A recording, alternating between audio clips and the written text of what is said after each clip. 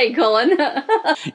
For me, you're in the future. Like a man on the moon or in a tin can. Welcome to the Eat Radio Podcast. And here's your host, Colin Pope from Eat Magazine. Welcome back to the Eat Magazine podcast, and here we are at the Gibbston Valley Winery.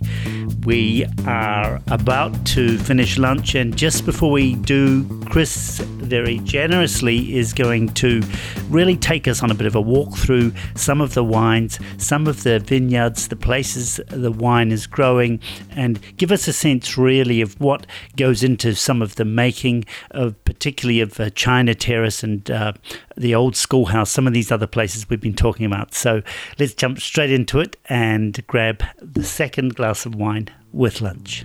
Cheers.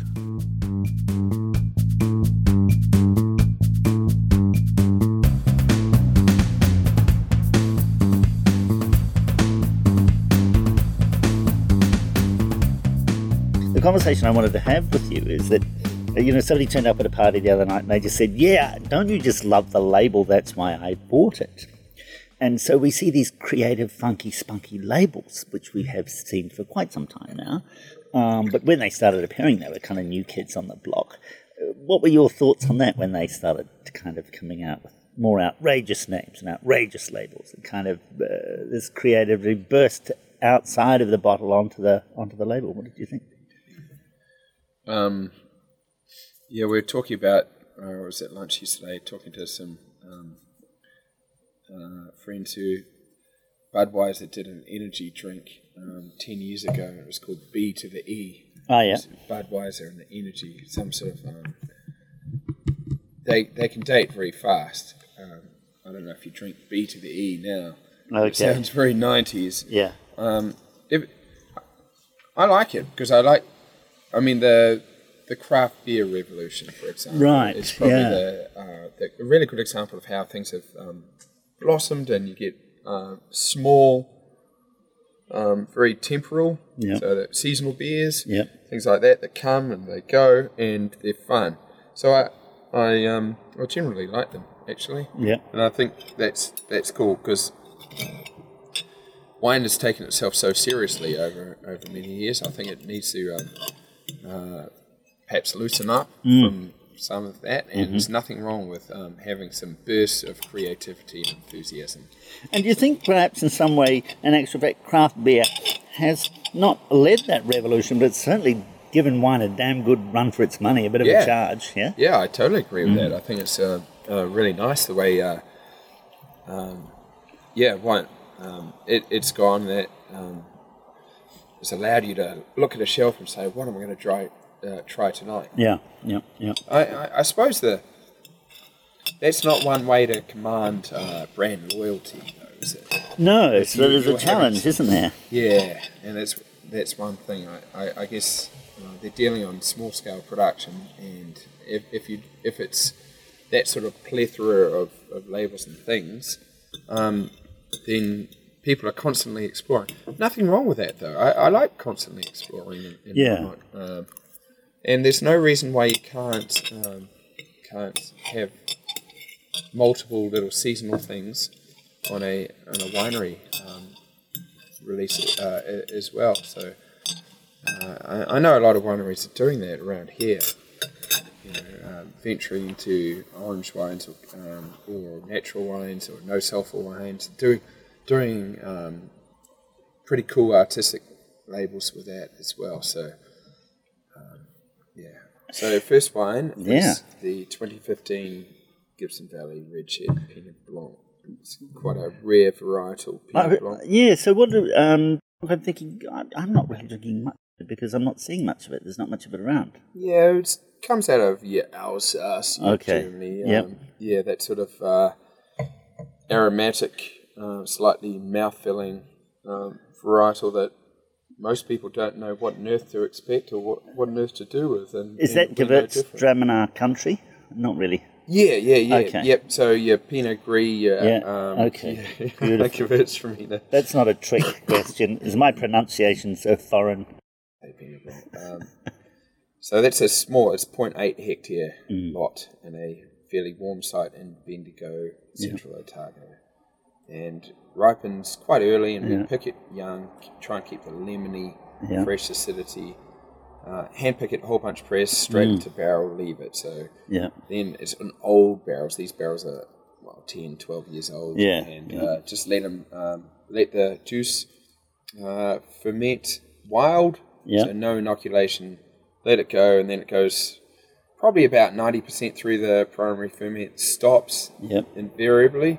Then rather unconventionally goes through malolactic fermentation, so converts all the malic acid to lactic acid, and then picks up the primary ferment around December, January. So all of that is laissez-faire winemaking. Throw it in the barrel, leave it, and it does what it wants. But for us, that contributes to the real levels of complexity and unorthodoxy that we like. Bone dry, but with a soft, mellow acidity and a lot of vineyard and barrel derived, I shouldn't say barrel, but aging derived complexity that arises. So it's quite saline, quite minerally, taut and dry, but with a just gentle creaminess around it. And slightly lemony type flavors, which are offset by a kind of a oxidative peach kernel type character. And it's so clear, isn't it? It's just like crystal clear. I love it's just like, wow. I'm dangerously close to talking about pH here. If you about clarity, look, we could do 1 minute on pH. That's low. okay. It's low, It's just beautiful. And it keeps its freshness. So, all those things, that sort of like clarity of air that we have in Central, and the low pH and the low phenolical oxidative character, then tends to oxymoronically interplay with the more wild, drawn-out ferment, which takes over a year. So you have that clarity and yet that slightly off-kilter ferment going on. So that to me is where the tension of the wine lies. And it's, I guess the other thing is, the beautiful thing is that it's just very, it's fantastically there. It doesn't need to pop because it's done everything that it needs to do. It is just very beautiful, kind of, it's sort of right where it needs to be. That's right. It's like meeting someone who you know they have equal doses of good and bad. Exactly. There's another jet flies over. This is another in New Zealand. That's right. It seems very busy, although not at all, fortunately, where we are in the courtyard. Yes, it kind of punctuates your times of quietness to see the plane loads of people coming, which is reassuring. You want that to stop. You know, the strange thing for me was flying in this time, and I haven't been here for some years, and of course, when you fly in the winter, it's easy to get the drama, right? Because it's just total Middle Earth, and there's nothing more about it. It's just, you are very aware of where you are. It is kind of crazy. And so I thought, I'm wondering if that magic, if I can call it that, I wonder if that magic's going to happen midsummer for me, if that makes sense. When you fly in? Or, I wonder if the mountains are just going to kind of... well, sometimes they're snowy anyway. So, the magic might be confined to your hotel room for 3 days straight while it snows in January. That's right. And hopefully it is for those that are in that particular position. It is more glorious in summertime, I think. The sun's out and you can lay along the shores of Lake Wakatipu, or take a hike, or go up into the root burn, or maybe take a fishing trip, jet boat. Have you done any of the fishing trip stuff? Because somebody talked about fishing trip stuff, and I thought I had never done one actually. No, I've got friends who are tour guides, but no, I haven't. No, I shoot my fish like most out in New Zealand. No, supermarket. No, I don't. I mean, personally, I just go where my photography takes me. Well, I'll tell you what, I actually went across, is it the Hilton Hotel across the other side there? I took the water taxi across there yesterday. Nice. And I probably won't have time to show you my photos today, but I'd like to send you a couple that I took from there. Just sort of From one. the Hilton. Yeah. So that's a pretty cool 20-minute boat trip from downtown Queenstown is across the actually. lake. Yeah, And then all of a sudden you're over the other side looking, and it's a different perspective, but no matter what, you're surrounded by mountains. Yeah. How cool is that? Yeah. It doesn't matter. So if you go up the delta, past Glenorchy on the delta, Yes, yeah. yeah, you can do a jet boat up there, safari and whatnot. So Lord of the Rings country, and it's just phenomenal when you're going up there and you look around you, and all around you panoramic views of mountains. It just and national park, forest, and just spectacular. Yeah. Can't go wrong. Yeah, I mean, it was even just last night down on the beach, I guess, if you want to call it there. Just a whole lot of people sitting there doing something that I love, which was I call sun worshipping, just worshipping the sun as it goes down. Absolutely nothing else to do but spend 4 hours drinking wine, watching the sun go down with some good company, maybe a takeaway pizza, who knows, it didn't matter. No, that's the nice thing. It's going down at 9:30 and 10 o'clock at night. We're so far south, so during the summertime, that's time to be. So, yep. Sadly, we haven't had a great summer, so there haven't been many nights like that. But it's luxurious when it happens. That day was the best summer we ever had. Yeah, that's right. Yeah, well, it certainly was yesterday. Well, actually, it's also today. Yeah, it's beautiful. So we need good weather from now and to harvest. Yeah, that's right. So where are we on the harvest schedule in terms of, I don't want to ask you any heavy work questions, so we'll try and Clearly avoid this. not urgent enough, because I'm sitting here drinking wine. That's right, because you know that the sun's doing half the work for you? There must be some element of that. So right now it's coming towards late February, and our vines are going through veraison. So we're probably looking at early April. Yeah, okay, perfect. Good. So usually it always happens somehow around Easter. We never quite manage to get Easter off. Yeah, so you'll never have an Easter holiday. You realised that years ago, didn't you? Yeah, exactly. And so on that kind of bit of a rough summer here in Queenstown this year in terms of pretty cloudy and plenty of rain, I understand. Is that right, more or less? Relative for the place, yep, yes. Sure. It's a dry place, though, so and free draining soil, so that's right. So it's not retaining waterlogged. Anything, yeah. And so this season compared to, let's talk about, I guess we're now talking about the 2016 vintage as opposed to previous 2014, 13, 15. How's things shaping up in terms of, so this is going to be a later harvest, a later pick for you? Yeah. Yeah, okay. It's altogether a little bit more scrappy and wayward, and we'll be able to talk more definitively when the fruit's in, and even then we'll probably tell you we can't tell yet. Yeah, okay, biding our time. Yeah. But generally the flowering was dragged out in windy conditions during flowering, so we've got a lot of hen and chicken, large berries, small berries, and pretty open bunches. So does that mean then that when you start picking, that you're going down each of the rows and going, well, okay, so today we're going to be picking this because that's all we've got that's ready today, tomorrow, this week, and then we're going down next week and getting that other stuff that's kind of hidden under there, because is that kind of how it works, or no? It's quite it makes the picking decision more critical. Yeah, because that disparity between berries within the bunch makes getting an average of what you have more difficult to analyse. So you've got to be really spot on with when you pick, because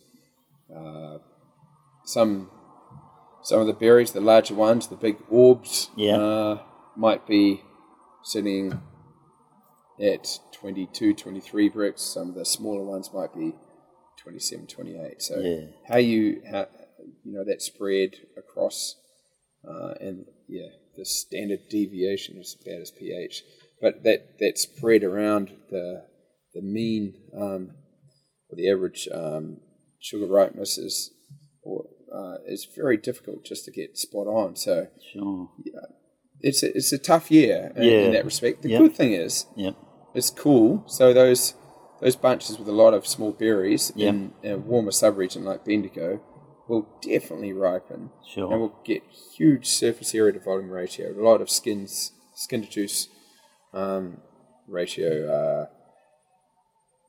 It will be very high, so high skin to juice ratio. So that means we'll get intensity of flavour and colour. It's just getting it at the right spot, and we tend now to err on the picking early side because it loathe the sort of porty, overripe, slick fruit side of pinot. Yeah, and I guess you're getting a bit of extra sweetness in there you don't want as well, is that right? That's right. Yeah. Okay.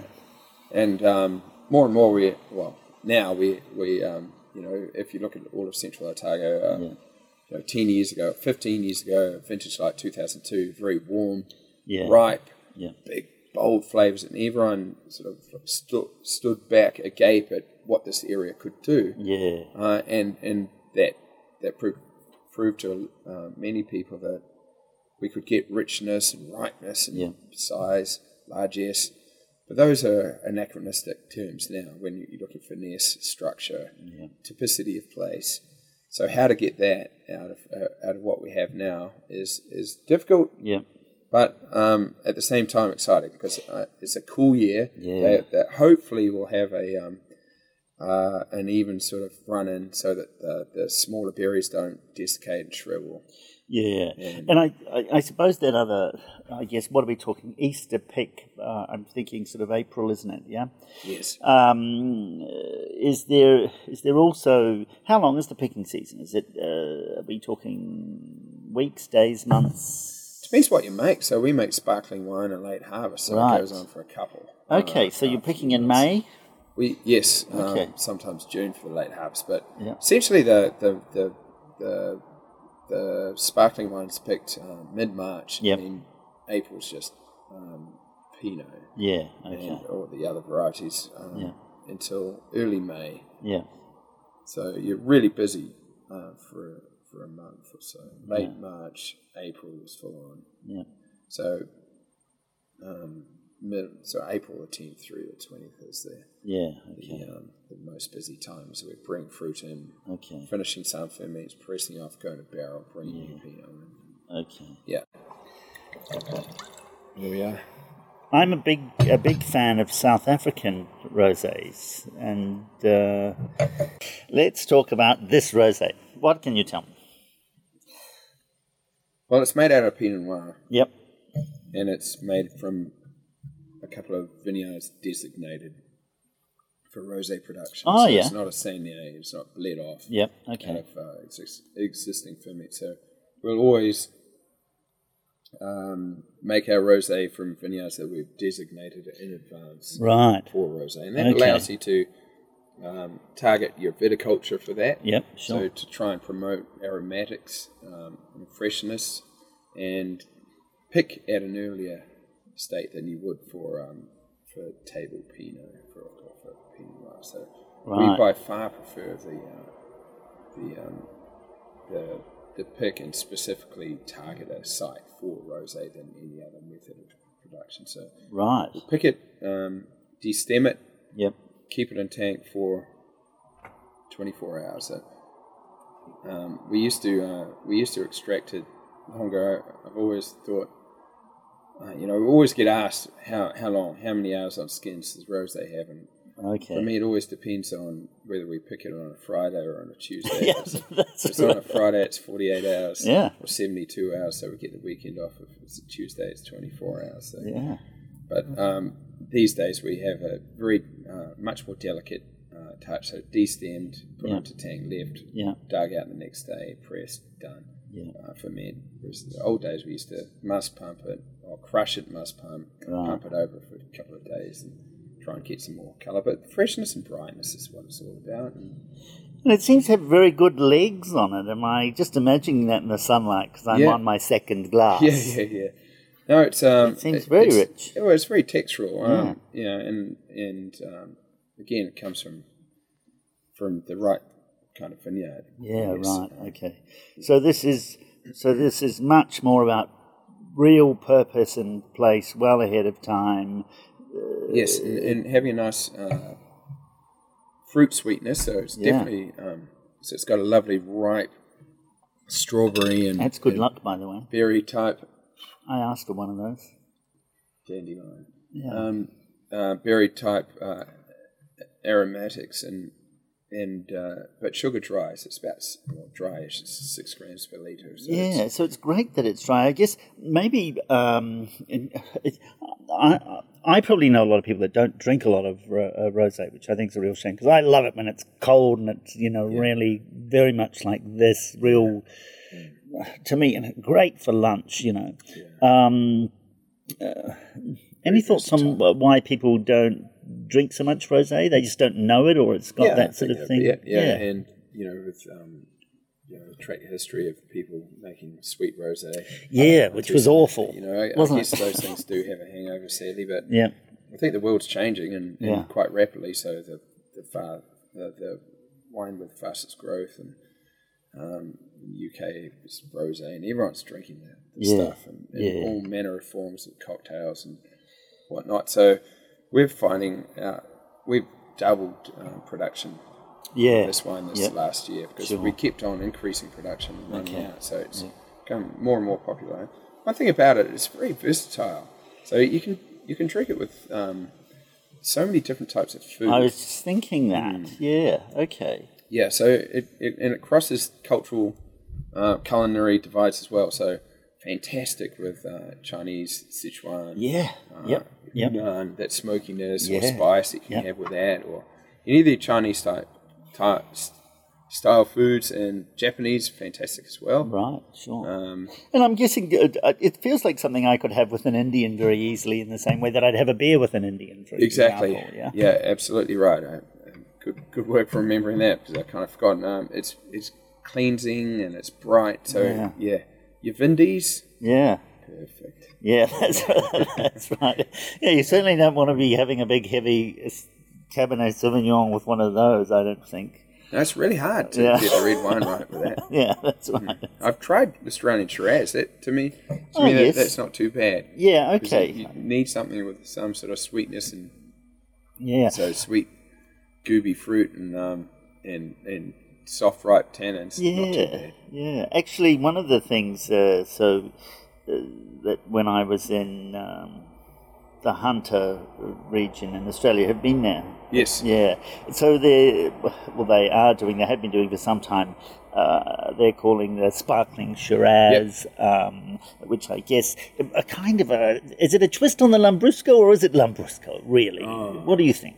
Well, I think it's like taking it to a better place. Okay, so I'm wondering that. It's not really a version of, thankfully. It's more like you've taken something which has made it uniquely Australian and quite good. So, And I don't know, it's probably like what a Fairmont is to a Mondeo. Well, that's right.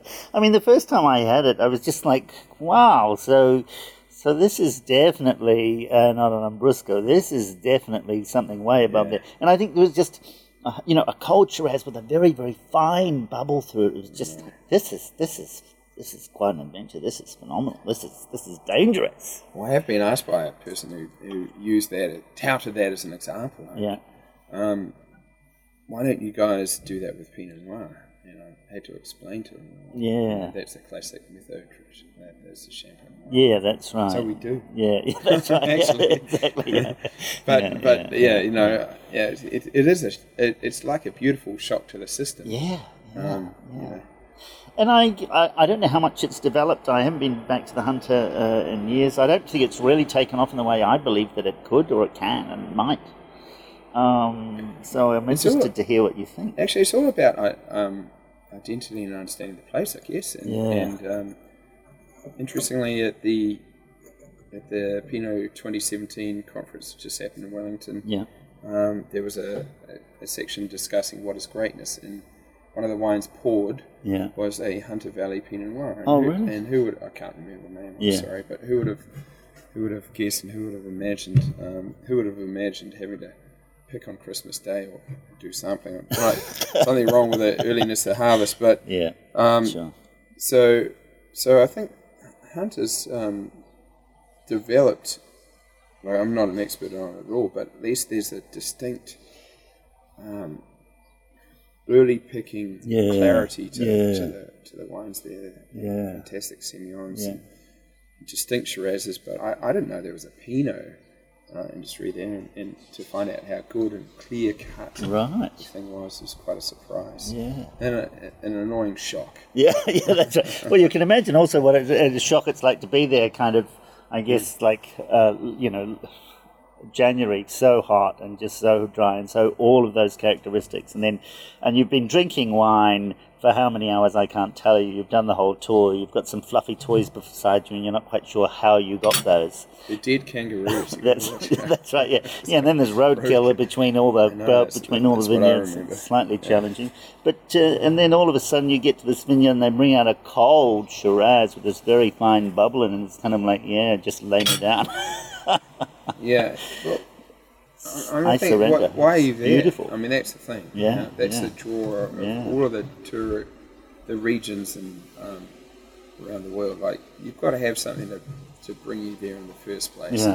Isn't it nice to lie down and surrender? Oh, in totally. Different places around the world. Yeah. And so I haven't had a chance to ask you about China anything, but we'll go there soon. Perhaps we should. Well, maybe we should talk about China Terrace, because I sense that's a place rather than... It is, yeah. So it's... I'll pour you the Chardonnay. Okay. And the Pinot. So very kind. For us, it's a 6-hectare vineyard, 50-50 Chardonnay. Right. Pinot. So just move my plate out of the way. So it comes from Bendigo, and one of the higher altitude terraces up there. A gently sloping terrace under the Dunstan Ranges. So they, if you can imagine, like, tower over you like you're in some spaghetti western, very dry, arid, amazing country. There's a bit of Manuka scrub up there. And, big schist rock enclaves coming out there. You look in the hills and you have this desire to smoke them out. Whoever the enemies are, the baddies, but it could be Clint Eastwood stuff very easily. But the history is actually quite interesting. That was mined during the 1860s onwards, during the Bendigo Gold Rush. And on the China Terrace, that's where the Chinese miners were living. That's his name. So we've called the wine name after the name of the vineyard itself. Welcome to another New Zealand flight. So, haven't seen a Jetstar yet. Thank you, Air New Zealand. Jetstar brought me here, by the way. I'm going to negotiate with them to come on board and sponsor my next trip. Very good. You'll be hoping I come after harvest. Maybe the next Orange and Grey Beauty will fly over soon, but that was another New Zealand one. But it was a pretty hard land. It is hard land. Sure. And I can only imagine what the conditions were like from people coming from typically the Guangdong region in southern China, the travellers who are coming over here to earn money to send back to their family. Would they have been water blasting in that region? Probably not, just pick and shovel. Yeah, not so much actually. There was more. There were some very deep exploratory mines. Okay, sure. Yep. So they're hundreds of meters, big mine shafts. Yeah, right. So they were good at explosives and tunnelling experts. So we, in New Zealand, revered them. Yeah, when absolutely. they were there, and then charged them poll tax in the early 20th century, a less illustrious part of our history. So, thank you for being here and doing your work. Now pay tax for being a foreigner. So down here, I can only but imagine what it would have been like getting used to the wild swings of weather. So hot enough during the day, but cold at night, and then snowing during the winter time, and dry, arid ground. Lord knows what it would have been like for people coming from Guangdong region, because they're very different. And of course, they were living in stone houses or sort of mud huts, really, I guess, a lot of that mud brick. Stone, yeah, you're right, the schist, and that offered probably meagre resistance to the conditions. Yeah, sure. So I think the community was at 3,000 or 5,000 strong in Bendigo, so fantastic. quite strong. They had a schoolhouse there, which one of our vineyards is named after. They had bakery, pubs, banks, so things were... reading a bit about the history that some of the miners used to go down there, cash in their takings for a week, and buy grog and go up to their housing and light a bonfire and sing. And apparently by midnight, as the moon's coming up and darkness envelops Bendigo, you could hear them, their wailings, probably like you'd hear a wolf across the steppes of Wyoming. These deranged screams of miners. And I totally understand why. It would drive me mad. Yeah. No cities, no cars, nothing to bring you back to civilization as we know it. It's an arid, dry, somewhat difficult landscape to imagine living in. So so the whole community would have been around fire, would have been so important, and such a big kind of, stars, moon, sunset, the elements, the key part of your evening's entertainment. Food, drink, hookers, bread. That's right, yeah. Well, pretty much as simple as that. And brought bakery and booze would have been so important. the three B's: boobs, bakery, and booze. That's right. And in fact, in New Zealand and Otago, it's gentrified in a way, like farming estates. They didn't like the type of people that mining brought in. Yeah. But it brought money. Yeah. It made Dunedin the capital of New Zealand for a while. Yeah. Financially and allowed Queenstown to become what it is. Yeah. And not too many things have changed. It's interesting because last night I walked. It's so funny that you say that because last night I walked past one of the hotels and there was quite a bit of singing going on, and the same sort of songs, I guess, drinking songs as you might call them. And at some stage this morning I woke up about 2 a.m. and I heard some wailing, if you want to call it that. So some of the lads out making their way home after too long under the stars, so to speak. Yeah. So maybe there's that hint of country that hasn't changed. No, I know. I think way back in the mining days there would have been hard people looking for their fortune. Yeah. But they would have worked bloody hard. Yeah. It would have been very difficult to get all the gear in there and drag it in and establish it and maintain it and protect it for yourself. And gosh, I can only but imagine what life's like. If you sometimes, on a trip out there, do look at the vineyards, sample whatever. Yeah. Takes 6 hours driving. Yeah. But under a day in the sun, I come back and I kind of beat, have a beer, want to go to bed. I'm spent. Yeah. And just even being under the sun there, it's really hot and harsh. Yeah. Dry and arid, and as beautiful as the environment can be in Otago, it has a cold edge to it. Like it's broken many a person. Yeah. I don't want to be over dramatic there, but there's not the softness that you'll get in New Zealand landscape if you go further north, or Tasmania, where you have this nice the rolling hills sort of thing. This is tough country. Yeah, it is rock and pillar basically. Yeah. So out of there though comes some really cool wine. Yeah. So should we try the? What are we having off China Terrace? Yeah, we've tried the Chardonnay. Yes, that's right. That was a long story, wasn't it? Yeah, it was actually. No need to talk about it. That's right. Yeah. Okay. So that's the China Terrace Chardonnay. So this is we make two wines from here. This is single clone, single site, so clone 95. So it's called 95 China Terrace Chardonnay. Yeah. 2014 vintage we're trying here, and it's grown on a west-facing little. Slightly an incline to poking west. So we've just picked this wine from 10-20 rows or so. Right. Wow. And picked it, a whole bunch pressed, and about 450 litres per tonne. So very gentle extraction, just the first free run, straight into barrel. Leave it full solids and whatnot for a natural ferment, natural malo. Yeah. And I'm just pouring a splash in here, so I don't know if our listeners can hear it plopping into the glass. Maybe, yeah. I guess very different characteristics to, not necessarily those Australian Chardonnays, but very different. I mean, we're not getting any of that butteriness, we're not getting any of that oak, we're not getting all of that stuff's out the window. This is really just... Flint and Drive. Look, Yep. it's not a... It's about as far away from a buttery Chardonnay as you can get. I know, it's fantastic. But the nice thing is the acidity is natural. Yeah. And just...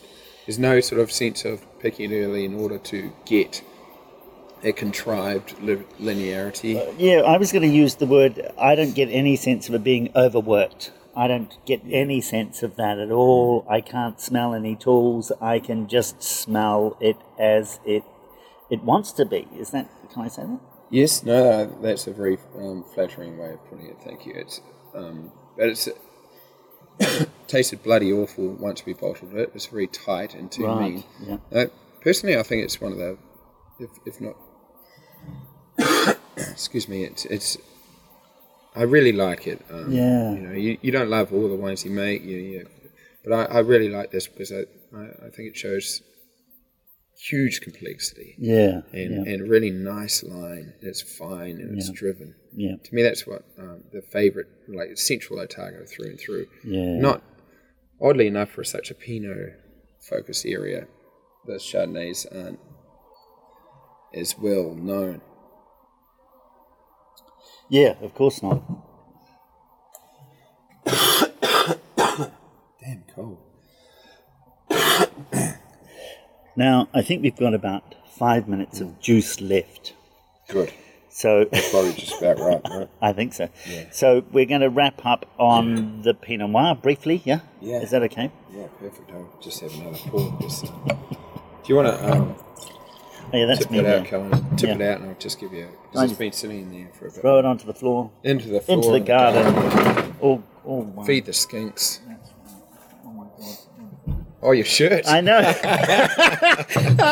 think we have to keep that. I've just sprayed the shirt I wasn't allowed to wear. I've just sprayed it with red wine. It's brilliant. Now you're allowed to wear it. Exactly. Thank you. I'm going to wear it tonight now. You look like a local. Yeah, thank Wine you so all much. over I your feel like front. I've arrived. Thanks to you. Well, you Thanks are for a the welcome, local. by the way. Yes, pleasure. That's right, Yeah. of course. So Pinot from the same site. Yep. Gosh, it's showing its elevation. So it's 320 metres above sea level, and that's quite high in this cool wine growing area of Central. And so the beautiful red fruits are bounty on the nose, is bursting out there. On the palate, it tends a bit savoury too, and I was we going love to that. ask you that. Yeah.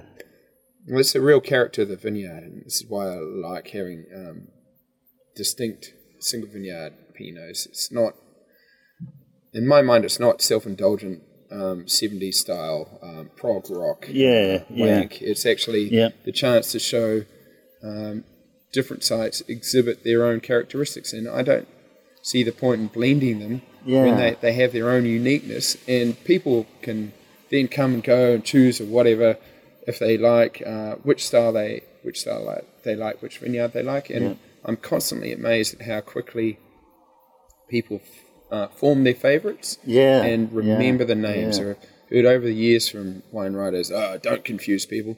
To me, that's bullshit. I think you should give them ample opportunity to explore what you have.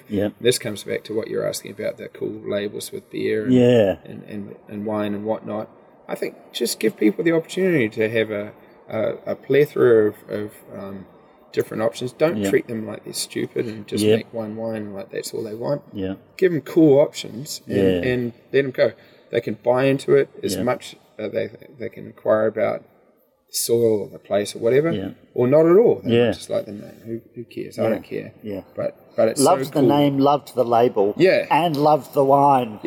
I mean that's a valid buy-in. Or I only like Bendigo, not Gibbston, for example, or vice versa. So people can, but to blend them away, to me, kind of misses the point. There's one thing that I'm really excited about all of Central Otago now is seeing the regionality and the wineries, big wineries like Mount Difficulty with their Pipe Clay Terrace, for Right, example. okay, Things like that. Old Chard Farm, the Tiger. These are cool wines. Yeah. Really, really cool. You understand that from Felton, your Block 5, or Ripon, Tinker's Field and whatnot. These are small wineries. They are going to splinter. But large wineries now getting into this sort of stuff and showing their best vineyards off as they get old. And that's valid because their vines are getting, 20, 30 years old, 15, 20, 30 years old. That's pretty awesome. And they're not made to any distinct commercial ideal apart from be yourself. That's right. And so on that note, should we wrap up with our be yourself? Yeah. And wear your shirt. Wear it on your shirt. Yeah. That's right. Yeah. Brilliant. Thank you so much for the most Pleasure. amazing day. Pleasure. Cheers. Cheers. Yeah.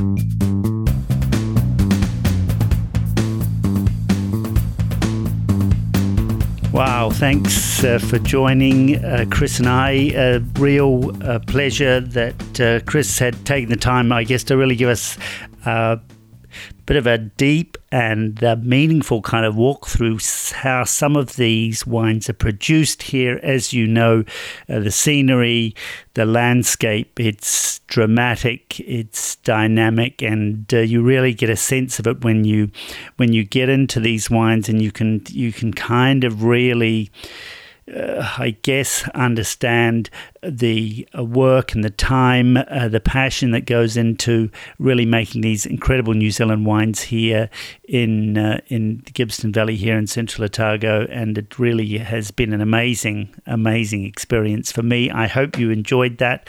We've got a new destination coming up soon, and I can't tell you what it is yet. We're just confirming that. But what I wanted to say was, please, by all means, go to the links in this post with the website address for Gibbston Valley Wines. You can, of course, you can Google them. They'll come up straight away. You can use all of the links that we've given you with links that take you straight through the restaurant and all of the other areas of the vineyard here that we've laid out for you inside the podcast. So thank you very much for joining us. Thank you for your reviews. A huge thank you to Chris, of course, and we look forward to catching you on the next podcast. Cheers.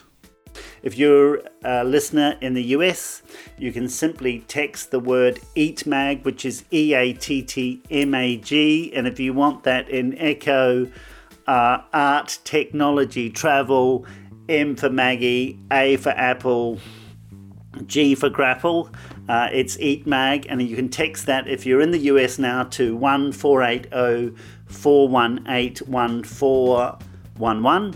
If you're in Australia, you simply text the word EATMAG to 61428-479-700. If you're in the United Kingdom, in the UK, Scotland, England, Wales, you can text Ireland as well. You can text EATMAG to 447903-567718. And if you're in Canada, you can simply text EATMAG to 1587-800-4323. And you can just replay those numbers. I know it sounds like there's a lot of numbers in there, but wherever you are, you can just text EATMAG from those 4 countries if you're in there, and we'll send you some instructions, and you can basically subscribe to our updates that way. So really pleased to finally get that off the ground, and thank you very much for joining us, and we'll see you next time.